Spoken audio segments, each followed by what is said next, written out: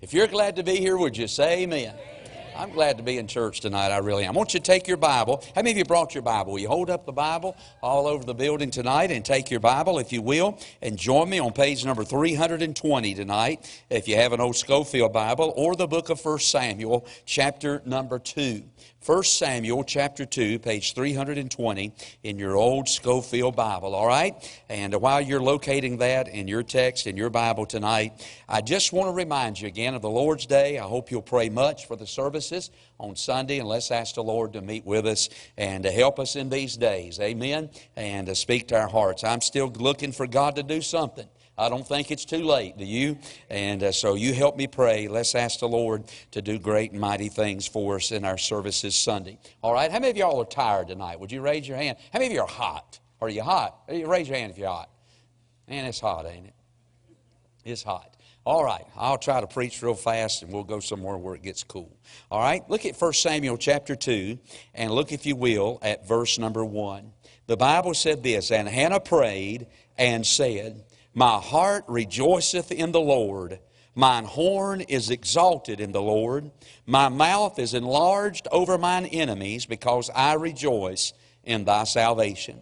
There is none holy as the Lord, for there is none beside thee, neither is there any rock like our God."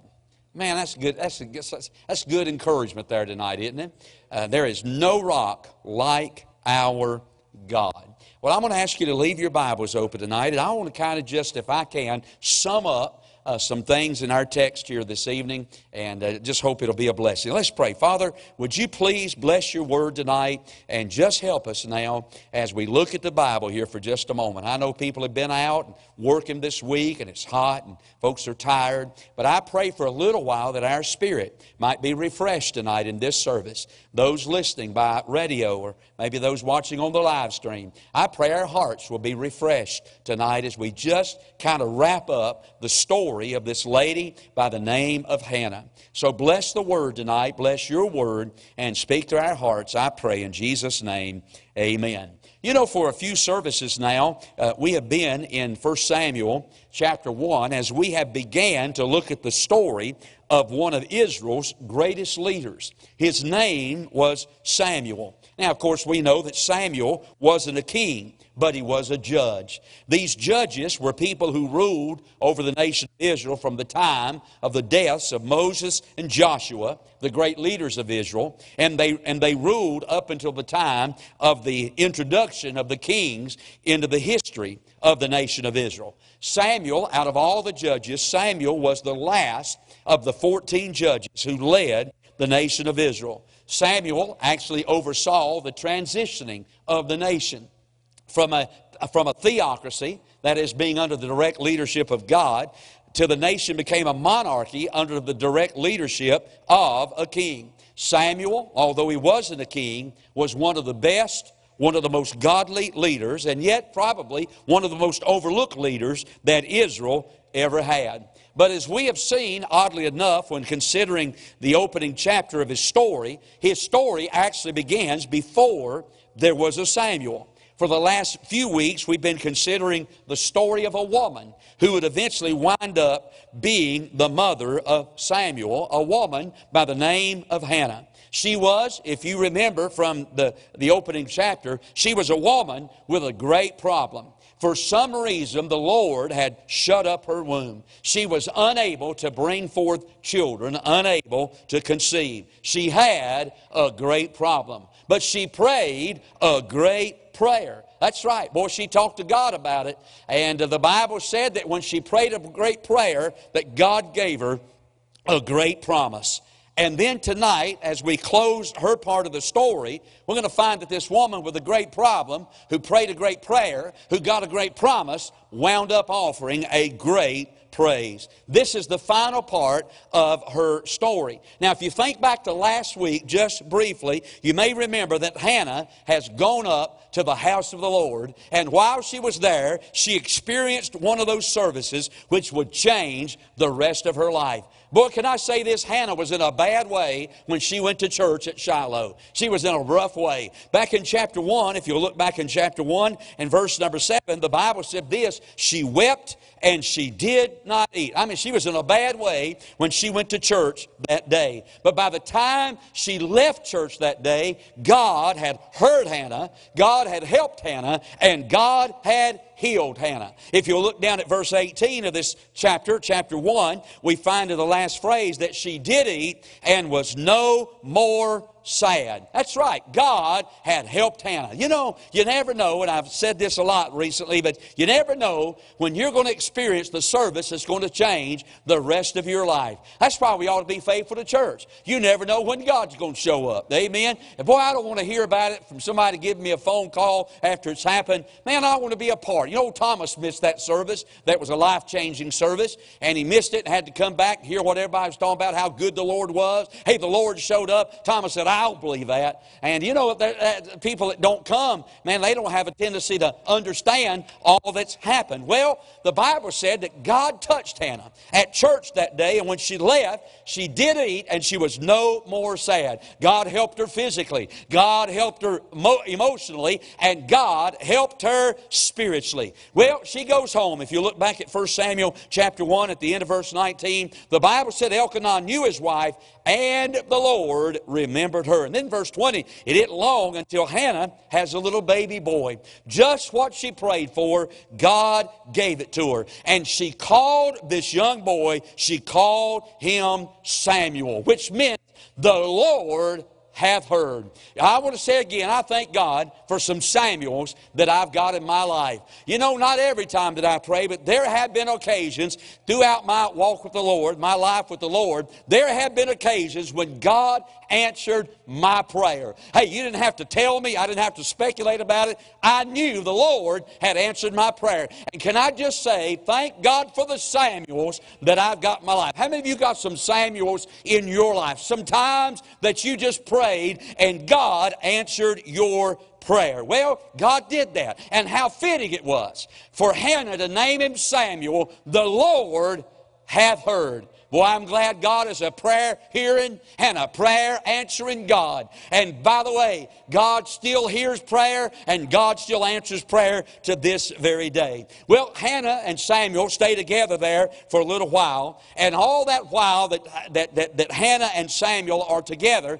she's preparing him for the ministry. She's preparing him for what God has for him to do in his life. And eventually, we know from the story that she takes him up to the house of God and she leaves him there. Now, I've got to confess to you, I've kind of got mired up just a little bit in the opening chapter of this story about Samuel in the life of Hannah. I didn't intend to, but I tell you this, her life is such an example for all of us that the more I read and studied about her, the more fascinated I became by what she did. So we're going to leave now chapter 1, enter chapter 2. We have one final, I guess we could say, one final glimpse of Hannah's life before she walks off the pages of the Word of God. Now, let me tell you this. We're going to bump into her a time or two again as we move through the story of Samuel. But for the most part, this is the last that we're going to read about this woman by the name of Hannah. So consider this her final shout out. All right?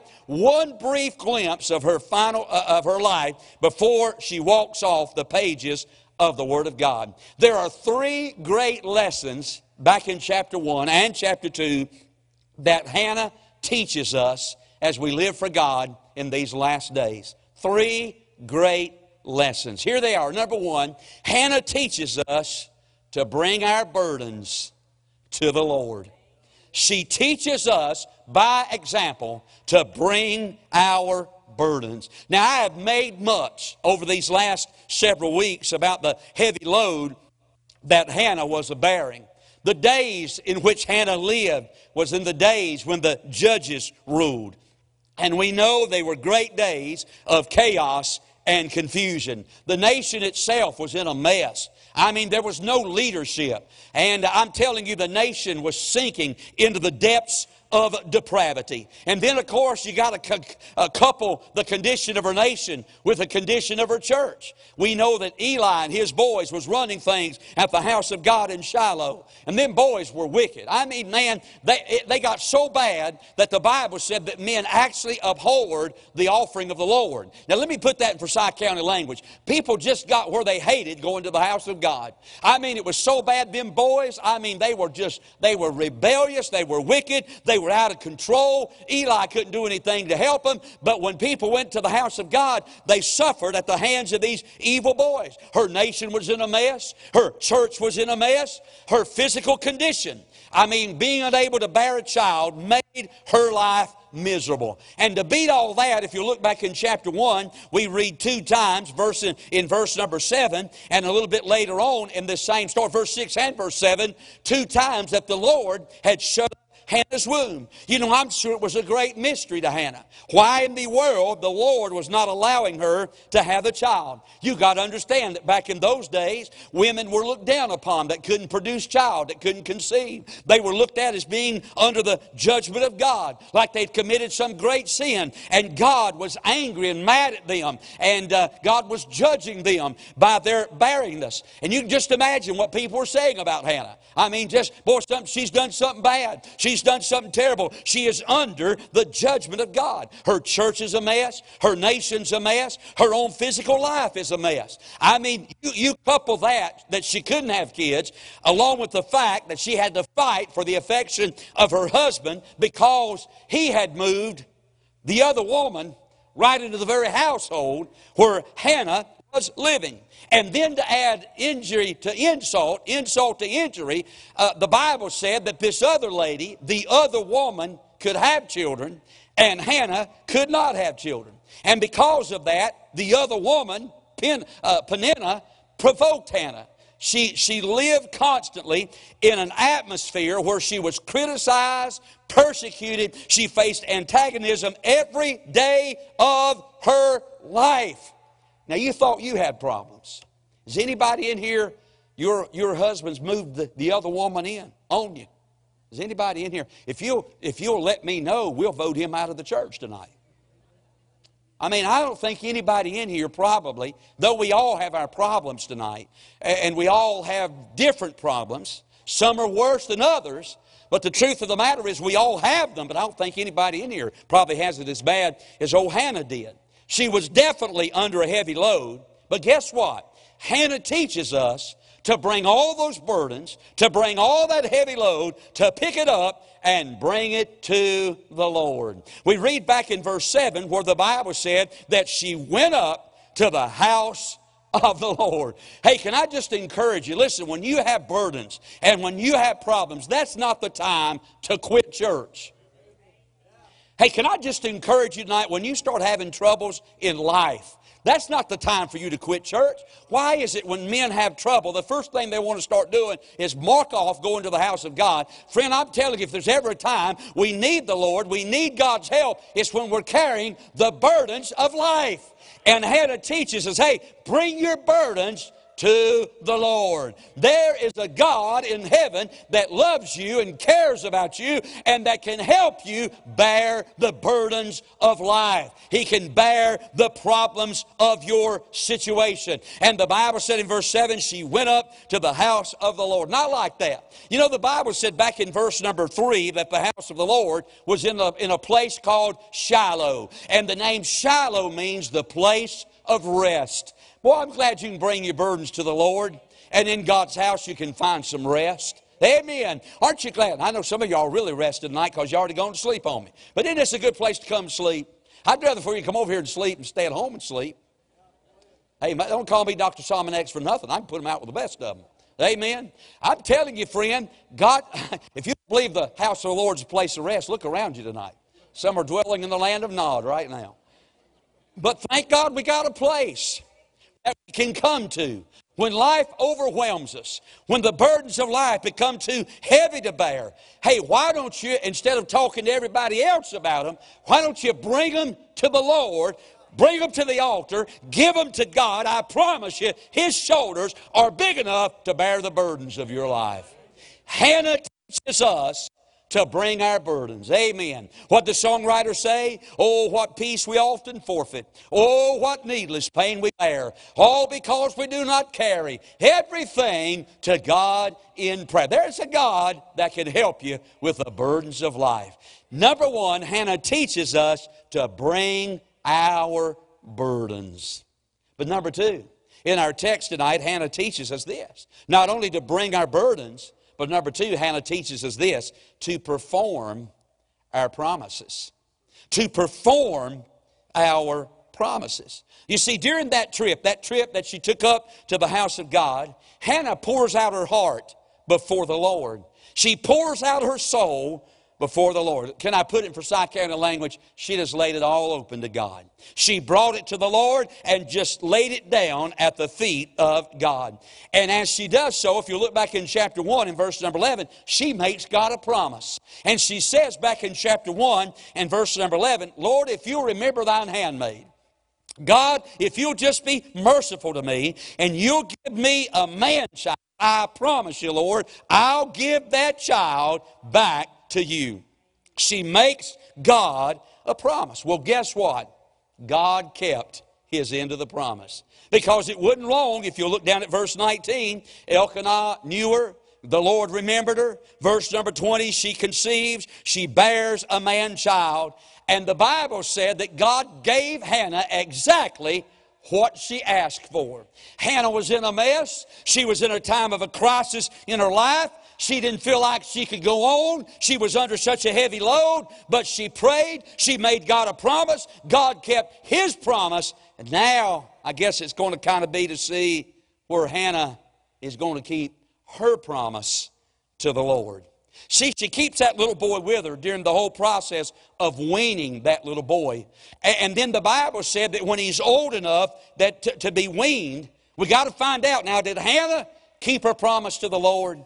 I mean, did she just say, you know something, Lord, I was in such a terrible time, in such a terrible way, back in chapter 1 and verse 11. It was so hard. My life was, the burdens of life were so heavy. It was so tough. Lord, I was a little bit delirious. And Lord, could you just overlook the fact that I promised you that if you'd give to me, that I'd give back to you? Could you just, if you don't mind, understand that was spoken out of great desperation? And I really didn't mean that. No, sir. That's not what Hannah did. We find in the Bible that Hannah did exactly what she promised the Lord she would do if He would touch her. Amen. You know what she teaches us? She teaches us to perform our promises. You know, again, I can't tell you how many times throughout my years as a pastor that I've heard somebody in a time of crisis make all kind of promises to the Lord. You've heard those things too. But I guess being a preacher, you know, I've heard people, you know, in a time of great trouble in their life, something's gone wrong. Man, they start making God all kinds of promises. I've heard things like this, Lord, if you'll deliver me out of this dilemma, I'll serve you, Lord. I've heard that one before. I've heard some others in the standing by the bed in the hospital room. I've heard somebody say this, Lord, if you'll heal my body, I'll serve you. I've heard others say this, Lord, if you'll touch my loved one, if you'll just raise them up off this sick bed, God, if you'll just extend their life, I promise you, Lord, I'll live for you. Boy, I can't tell you how many times I've sit across the desk in my office, and here's a home sitting here, and this old boy's become unfaithful to his wife. She's found out about it. I mean, she's ready to kill him, and she ought to kill him. In fact, I'd get the gun for her and load it for her. She ought to kill him. But I mean, she is upset. She's ready to go. Looks like the marriage is just going to disintegrate. And I've heard old boys sit across the desk and say, oh God, if you'll just keep my marriage together, I promise you, from here on out, I'll be a different man. I've heard people make this promise before. Lord, if you'll give me a good job, I promise you, I'll tithe. Boy, how many times have I heard that one before? God, if you just do this for me, I promise you, I'll give back to you. I'll tithe, Lord, if you'll just do that. But then I've seen God answer those promises. I've seen God answer those prayers. I've seen God heal a body. I've seen God raise up a loved one. I've seen God miraculously keep a marriage together. I've watched the Lord do great things financially for people, only to see those people who made those promises turn right around. And when God does it and things settle down, they forsake the promises that they've made. Remember last week, I put this up on the screen. Remember last week, all too often, we're long on promises, but short on performances. Can I have an amen? We're long on making promises, but we're short when it comes to the performance of those promises. But that wasn't so with Hannah. No, sir. God had kept His word to her, and now she will keep His word, her word back to God. By the way, how commendable is that? I mean, just can I say, how refreshing is that? God helped her in her time of trouble. God delivered her in her time of crisis. And Hannah now turns around and does exactly what she promised God she'd do. I've said this before about Hannah. With Hannah, when it came to Hannah, it wasn't all get and no give. Now, how many of us, when we come to God, we just want God? God, I need this. God, I need that. God, give me this. God, help me with this. And then God does it, and we turn right around and just forsake the Lord. But with Hannah, it wasn't all get and no give. Too many times that's the way it is with us. If God will say this, God, if you'll get me this, or you'll get me that, and then God does it, and then we fail to give back to Him. Can I have an amen? That is the way it is. But it wasn't that way with Hannah. She got what she desired of the Lord. She gave back to the Lord. I can still see, can't you see that day? I can just see it in my mind. I mean, he's old enough now to be taken to the house of God. Boy, it's a day probably Hannah's dreading. I mean, all the years that she kept it. I don't know, 3-4 years that she kept it until finally he was old enough to get away from his mama. Boy, the day she dreaded. She packed his little clothes in a little suitcase. Maybe packed him a peanut butter and jelly sandwich or two. And they headed off to the house of God. She'd been preparing him for this moment. All those years that he'd been with her, those were not idle years. She'd been getting him ready for this moment. I want to call your attention again to the last phrase of chapter 1, because the Bible said when she got him there, and I got this circled in my Bible, but when she got him there, the Bible said, he, Samuel, worshiped the Lord there. Where does a little 3-4-year-old boy learn how to worship God? At the feet of a mama who taught him about God. Man, I'm telling you. And that day finally comes. Her heart's broken. The tears are flowing. But they head off from Ramoth. And they're heading up to Shiloh, to the house of God. And all the way up there, she thinks about how she's got to leave him, how she's got to walk away from him. She's thinking about all that, but she's going to do what she said she would do. Well, I tell you what, that's pretty good preaching. She did what she said she would do. I think about how many in our church, and I'm not getting after y'all because ain't nobody in here I'm even talking to right now. But I think about during those days of our stewardship campaign, and people say, hey, I pledge to give this, and I'll pledge to give that. And the first time things get a little tight around the house, first thing we drop off is what we promised to God that we'd give. You know, the Bible said it's better not to vow than to make a vow and then break it. We are long on promises. We are short on performances. I got an anonymous letter this week. No, this was a good one. No, it really was. It was a good one. They didn't sign it. And you know, I'm always skeptical. Usually I don't do that. When letters come with my name on them with no return address, usually I chunk them in the trash can. You know why? I don't want to know it. Don't be mad at me. I just throw them away. Because too many of them I've opened, and they've let me have it. And if the ministry's taught me anything, don't open letters that don't have a return address. That's what I've learned about the ministry. And I give you that good advice. Don't open letters that don't have a return address on them, because people will let you have it, and bless God, there's so much of a chicken, they ain't got enough about them to sign their name to it. I can't tell you how many times, but I've got where I don't, but for some reason I opened, and it was a good one. It was. Here's what they said. I wish I'd have brought it, but here's what the gist of it. Here's what they said. Preacher, during our last stewardship drive, we've been given this amount, X amount. But during our last stewardship drive, we decided we were going to double our stewardship offering. Now, preacher, you don't understand. We're on a fixed income. Man, things are tight at our house. But you encourage us to step out on faith and just trust God. And preacher, I just want to tell you, we doubled our stewardship offering, not realizing where the money was going to come to make up for the lack that we would have by doubling that. But whoever it was said, you know, the other day we got a check through the mail signed by the president.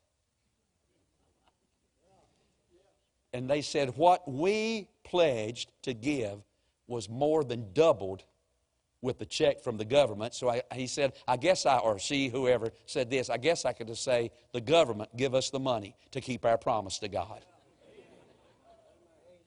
Can I tell you something? Listen, ladies and gentlemen, when we make a vow to God, a vow of faith to the Lord, and we ask God, we tell God, I'm going to do that. I'm going to step out on faith and I'm going to do that. Listen, you trust God. God will take you through it. God will get you through those tough times. And Hannah teaches us, man, just don't promise and then just forget about it. Let it fall by the wayside. If God does something for you, man, fulfill your promises to the Lord. Can I have an amen? Yes, sir. She teaches us to bring our burdens. She teaches us to perform our promises. But this is where I wanted to get to tonight. Look in our text and we're done. She teaches us to glorify our giver. To glorify our giver. Can I say this? Watch this now. So Hannah has taken little Samuel up to the house of God. And she drops him off there. I can see her, she reaches down and she grabs that boy. She just holds him tight, squeezes him. The tears is just running down her cheeks.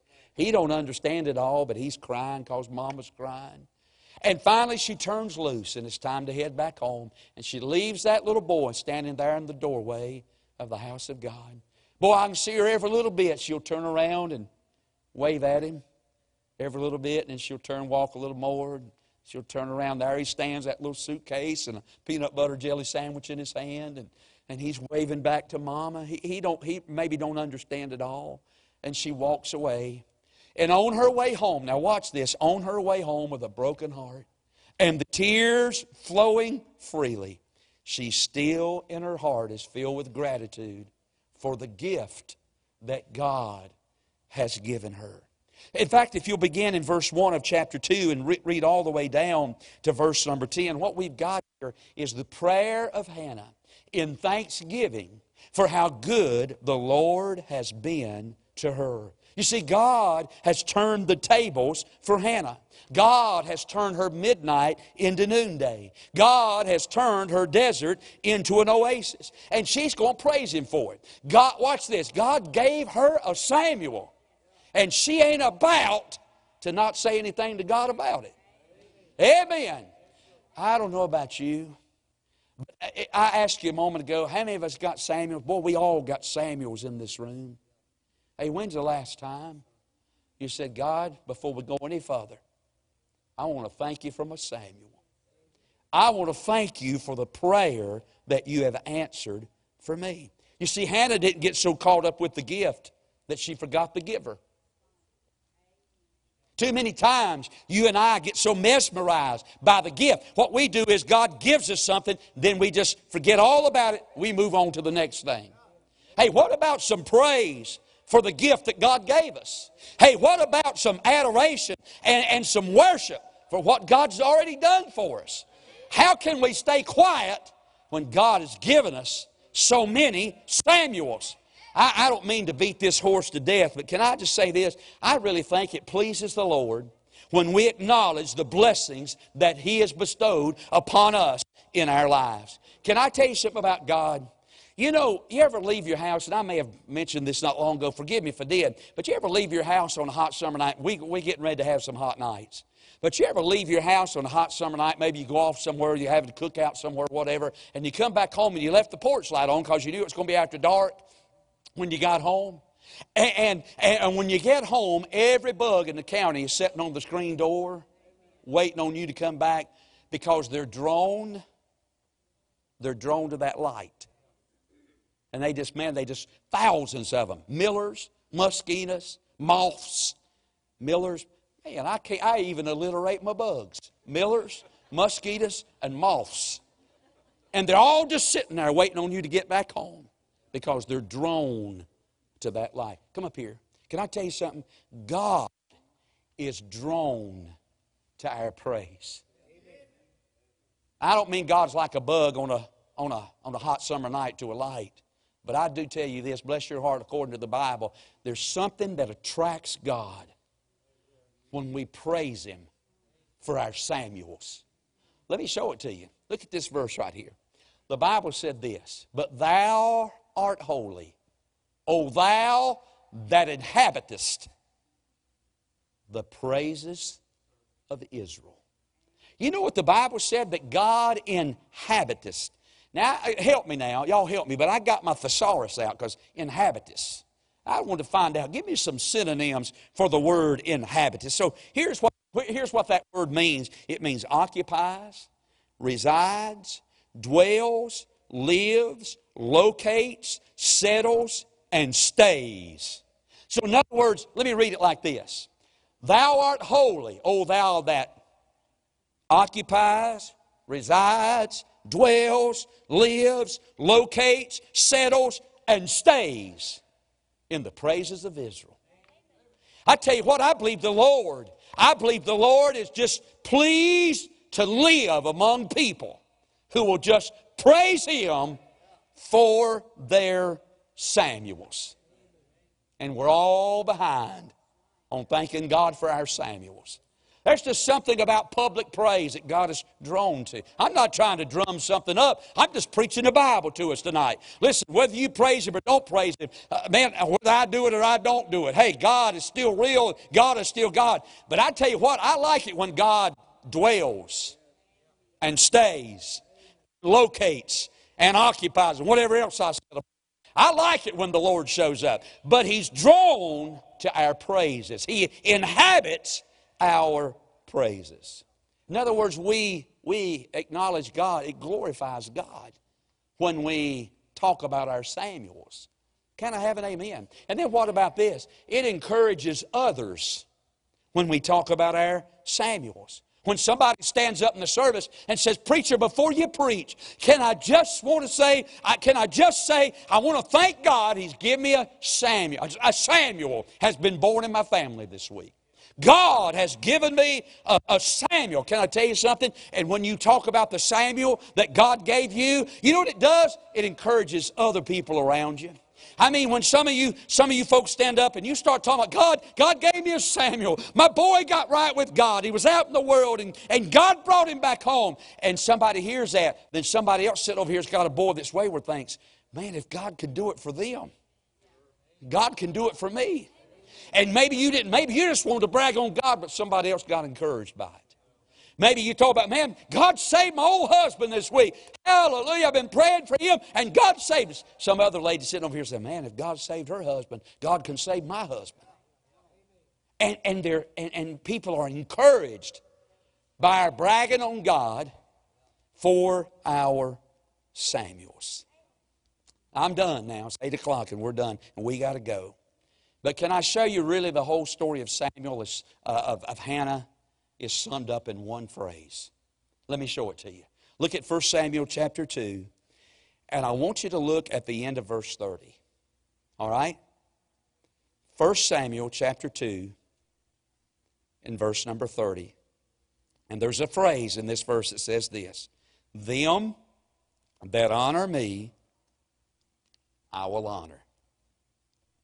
Them that honor me, I will honor. In other words, watch this. You honor God. You and I live in such a way that we glorify and we honor Him. God said, I ain't going to let that go. Now, you honor me. God said, I promise you, I will honor you. Man, that's a great promise, ain't it? Sometimes when I'm praying, especially with some of our older folks, they have the hospital, I go to their home, visit them. I'll say something like this, Lord, these folks have tried to honor you through the years, and now they're at the point that they need you to honor them. You know what I'm doing? I'm just quoting this promise back to God. that if we honor Him, Hannah has honored God, and guess what? God honored Hannah. Boy, I tell you what, I want God to honor me, but if He's going to honor me, I'm going to have to be honorable. I'm going to have to honor Him if He is going to honor me. I don't know if you've ever heard this man's name. Maybe some of you older folks have, but his name is Eric Liddell. And maybe you've heard his story, and if you have, forgive me to death, but let me tell you who Eric Liddell was. Eric who? Eric Liddell. Let me tell you, he was a gold medalist in the 1924 Olympic Games that was held in Paris. But Eric, he actually won the gold medal in the 400-meter race in the Olympic Games that was in Paris that year. But that's not what he's most famous for. I mean, he's a gold medalist, won the 400-meter race, but what he's really known for is this. You see, Eric Liddell, all of his life, had trained for the 100-meter race. I mean, his whole life, he had trained, he had strained, he had sweated, he had worked hard for the upcoming Olympic, the 24 Olympics, to run in the 100-meter race. And he was heavily favored to win the gold medal. Hands down, they said he's going to win it. There's only one problem. Eric Liddell was a devout child of God. He was a devout follower of the Lord Jesus. And that race, the 100-meter race in Paris in 24, was going to be run on the Lord's Day. And Eric Liddell said, I can't run that race. It ain't right to run a race on the Lord's Day. I wish NASCAR would realize that. It ain't right to run a race on the Lord's Day. Not going to do it. And so he withdrew from the 100-meter race, and there was only one race left to run, and that was the 400-meter race that was to be run the next day. He was from the country of Scotland, and all of the people from Scotland, they started criticizing. Man, you give up a gold medal. There's no way you can win the 400-meter race. No way. You haven't trained for that. You don't have the stamina for that. You threw away a gold medal. You're crazy. The next day on Monday, because it wasn't Sunday, he ran the 400-meter race. And guess what? He won the crazy thing. I mean, shocked the world. He won it. And in an interview, when it was all said and done, they said to him, why did you do that? Why did you throw away a sure gold medal for a chance at not even getting a medal? And he said this, God said, them that honor Him, He will honor. And if you and I, like Hannah, will just honor God, honor the Lord, God will in turn honor us. Amen. Hannah teaches us, hey, bring your burdens. Hannah teaches us, hey, perform your promises, but Hannah teaches us, hey, glorify your giver. Amen. Look up to heaven every once in a while and just say, Lord, thank you for my Samuel. Thank you for helping me. Amen. Let's bow our heads for prayer.